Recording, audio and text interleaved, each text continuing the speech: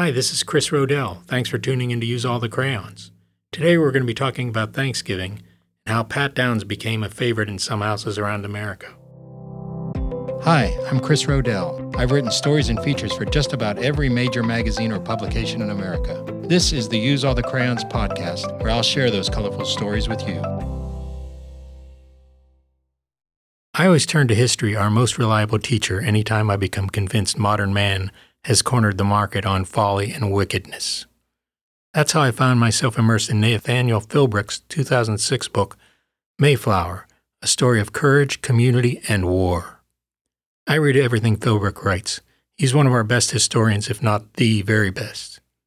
And like another national treasure, David McCullough, Philbrick hails from Pittsburgh, a place where people are renowned for working hard and playing hard. So I like to imagine Philbrick and McCullough spending a full day unraveling historic minutiae.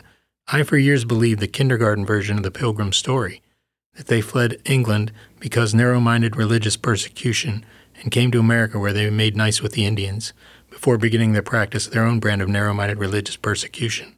Mayflower teaches us that there was so much more to it.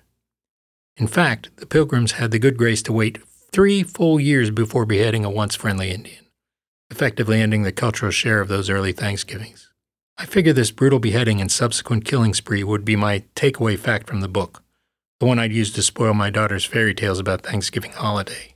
It was the same way when I told them that there was no Santa Claus, which I did out of spite a few years ago when they agreed with their mother that I was weird for liking Bob Dylan.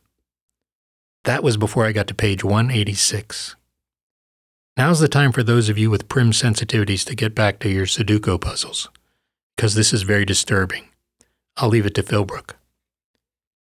He writes, in 1642, 17-year-old Thomas Granger was convicted of having sexual relations with a mare, a cow, 2 goats, 5 sheep, 2 calves, and a turkey.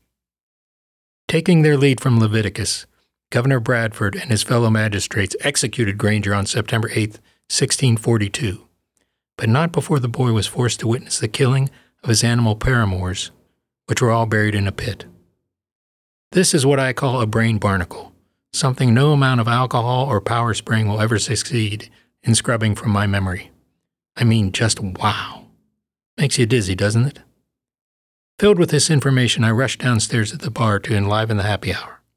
The inebriates were stunned, a rare case of the gassed being aghast. We talked facts, consequences. One sudsy sage said he was convinced he could have earned Granger an acquittal on the grounds that gentle farm animals were the only logical recourse for an adolescent boy in the throes of pilgrim puberty. I mean, have you seen pilgrim women? He said.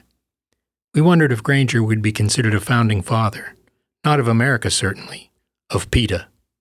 And of course, this being a pilgrim story, we talked turkey. I mean, how on earth does a man look at a turkey and think it's suitable for target for sexual satisfaction? Yes, I understand turkeys have anatomical breasts, but even our chemically souped-up ones don't have what you'd call real hooters. The mind boggles. From this profile drawn from other victims, you'd think Granger would have been more of an ass man. But if that's the case, then why wasn't a donkey among the victims? The inclusion of a turkey as a victim leads me to believe the charges against the boy may have been fraudulent, that the prosecutor bore him some unimaginable grudge, and presumably nothing ruffles pilgrim feathers more than an accusation of deviant feather ruffling. I don't know what the rest of the book holds. I may never know. I just kept reading that one paragraph on page 186 over and over. Maybe more wickedness will ensue. Maybe I'll learn that the perniciousness of people we were raised to think of as quaint and wholesome surpasses that of even our own depraved society. I guess all I'll ever really know is that pilgrims really, really love their turkeys. This is Stan Gordon, researcher and author, and here's your colorful living tip of the day. Ask the local weather expert what they call the jet stream before the advent of jets. Guaranteed it'll be a stumper of a question. When he or she gives up, tell them the answer. They called it wind. It was bound to happen. A quiet backlash was brewing amongst people who love pat downs, enjoy pat downs, and gadzooks have even become parents because of loving encounters with pat downs. Talk about invasive procedures. Do you remember pat downs? Pat downs were a thing back in around 2004. Pat downs were TSA people coming up and going through people's clothes and patting them down. I remember hearing about pat downs and I thought, There must be 1,000 people in New York City alone named Pat Downs. Patrick Downs, Patricia Downs. I thought, I wonder what those people think about having Pat Downs being so deplorable in the news. So I wrote a story about it. And I've talked to a man named Jim Downs. He said, I absolutely adore my Pat Downs, who in a 1972 act of holy matrimony turned his beloved fiancée into something an increasing number of fidgety travelers denounce with venom. He turned a perfectly respectable Pat Reed into Pat Downs. Pat Downs have overnight become a national punching bag. They do Pat Downs skits on SNL. Cable news channels air experts debating the efficiency of Pat Downs. The topic of Pat Downs has become a conversational lightning rod. Well, let's clear the air. First of all, there are Pat Downs in nearly every town in America. Pat Downs delivers your mail in Toledo. She teaches piano in Spokane. You could be sitting right next to a genuine Pat Downs on a bus and never even know it. They're just like the rest of us. I put on my Facebook page the other night, I am Pat Downs and I do not appreciate people not wanting me in their airports, says Pat Downs, a 48-year-old systems administrator for Little Rock, Arkansas general contractor. She said the onslaught of news stories about Pat Downs has put a focus on a name that for years had been unburdened by any snickering notoriety. A friend of mine never made the connection about my name until he saw Pat Downs in a headline. Now he thinks it's hilarious. Others, like 33-year-old Pat Downs of Toledo, Ohio, was so enamored with the name's connotations, he almost let it dictate his career. Honest, I thought because I went into law enforcement, because I wanted to be known everywhere as Officer Pat Downs. He says, instead I became a mailman for the U.S. Postal Service. Now he's Postman Pat Downs, something that goes far beyond the normal job description. I'm a mechanic and I heard the guys talking about Pat Downs and I told them I know everything there is to know about Pat Downs, said Jim Downs, 68. She's the mother of my 2 kids. I've loved her since the day we met. When people say they hate Pat Downs, I tell them they've never met my Pat Downs. I'm a lucky man to have Pat Downs in my life. As for the crux of the debate, Pat Downs, it seems, like the rest of us, are divided on Pat Downs. I disagree with the procedure, says Toledo Pat Downs. I know these guys have a job to do and are only getting paid about $12 an hour. I'm sure they're not thrilled about it either.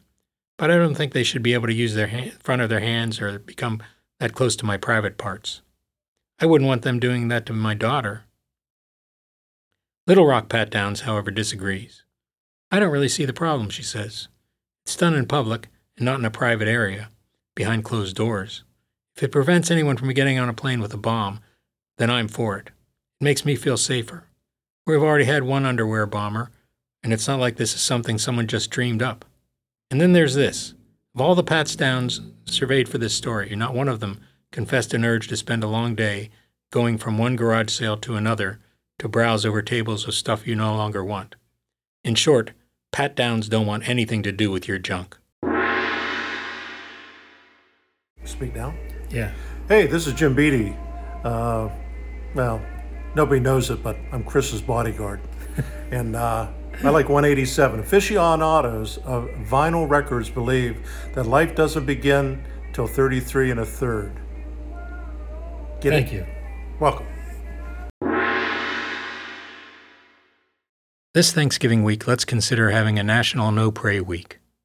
Is it time to give God a break? I thought so in about 2004 when I was convinced the world was going to hell. I wrote this story about my proposed National No Pray Week and submitted it with high hopes to various publications of prestige and infamy. None bit. So I dumped it for a while in my online orphanage for unloved and unwanted stories on chrisrodell.com. The orphanage still exists because I'm still writing many stories that have yet to find a good home. I'd submit this again and again over the years around Thanksgiving to no avail. Still, I think it's a provocative point, so I'm foisting it on this one as the ultimate orphanage. One of the banes of returning from vacation is the avalanche of electronic messages in our inboxes. We're besieged with please queries and so many pornographic advertisements that many truly worthwhile emails get deleted without even a cursory glance. Think you have it bad. Imagine how God must feel. Heaven knows we are a prayerful society. Americans of many faiths pack the places of worship at least once a week and pray to God that He will heal us, enrich us, and ease the myriad sufferings in our world of woe. And many of us issue fervent prayers at meals and bedtime asking for the same things. That's not all. Startled students mutter silent prayers for divine recollection during pop quizzes. Patients pray the golf-mad doctor is not too distracted by his afternoon tea time, and drunks in bars pray he will help steer the car to safety and surreptitiously pass the DUI checkpoints. And yes, like beauty contestants, we all pray for world peace. This holiday season weekend will be one of God's busiest. And where has it gotten us? It seems once again to the brink of destruction. People all over the world are being slaughtered, usually in God's name. Clearly, God has turned a deaf ear to our massive and constant prayers for world peace. In fact, it seems God's gaming interests take priority over matters of hateful life and violent death. Many lottery winners thank God believing He was the one behind the lucky jackpot sequence, and that powers from above divine selected them to hallelujah win the Powerball. Same goes for the championship athletes who assure us God answered their prayers for righteous victory on the gridiron or ball field. Let's go Angels! I go to worship at a small church in Mr. Rogers' neighborhood. The late Fred Rogers, an ordained Presbyterian minister, grew up near my Latrobe, Pennsylvania home. My church is the same one attended by the young Arnold Palmer. As one could surmise by the nature of these two beloved icons, it is a humble and unpretentious place. I asked the pastor if he thought maybe God could use a break. No, I don't think God needs any kind of break, he said. His strength is infinite, and He truly wants us to have a personal relationship with each of us. Rest assured, we're not bothering Him. One friend told me prayer is actually holding the world together, that if we suddenly stopped praying, everything would get worse. Could it get worse? If we stopped praying and the earth began to rupture and the oceans commenced boiling, then believers would certainly burst into simultaneous heartfelt prayer along the lines of, Father, forgive us, for we know not what we're doing. That at least ought to sound familiar to Him. It was among the last words Jesus Christ uttered before ascending to glory. Given that result, it's certainly worth a try. For God's sake, it's high time we try something new. I'm proposing a National No Pray Week, where we close the churches and cease all prayers to God Almighty. And that doesn't mean you can substitute any pagan idols. Don't stop believing in God. Just quit bugging Him. Who knows? He might enjoy the leisure. We don't know, but we have to try. No one can argue that 2,000 years of steadfast prayers have made the world a better, more peaceful place. On the contrary, even with all that prayer, it still seems that more than ever, the whole wicked world is, God help us, going straight to hell. If we don't try something new, I fear none of us has a prayer. Happy Thanksgiving! Thanks for listening. Please continue to listen, check in every week, rate, review, and follow all episodes. Follow me on Instagram.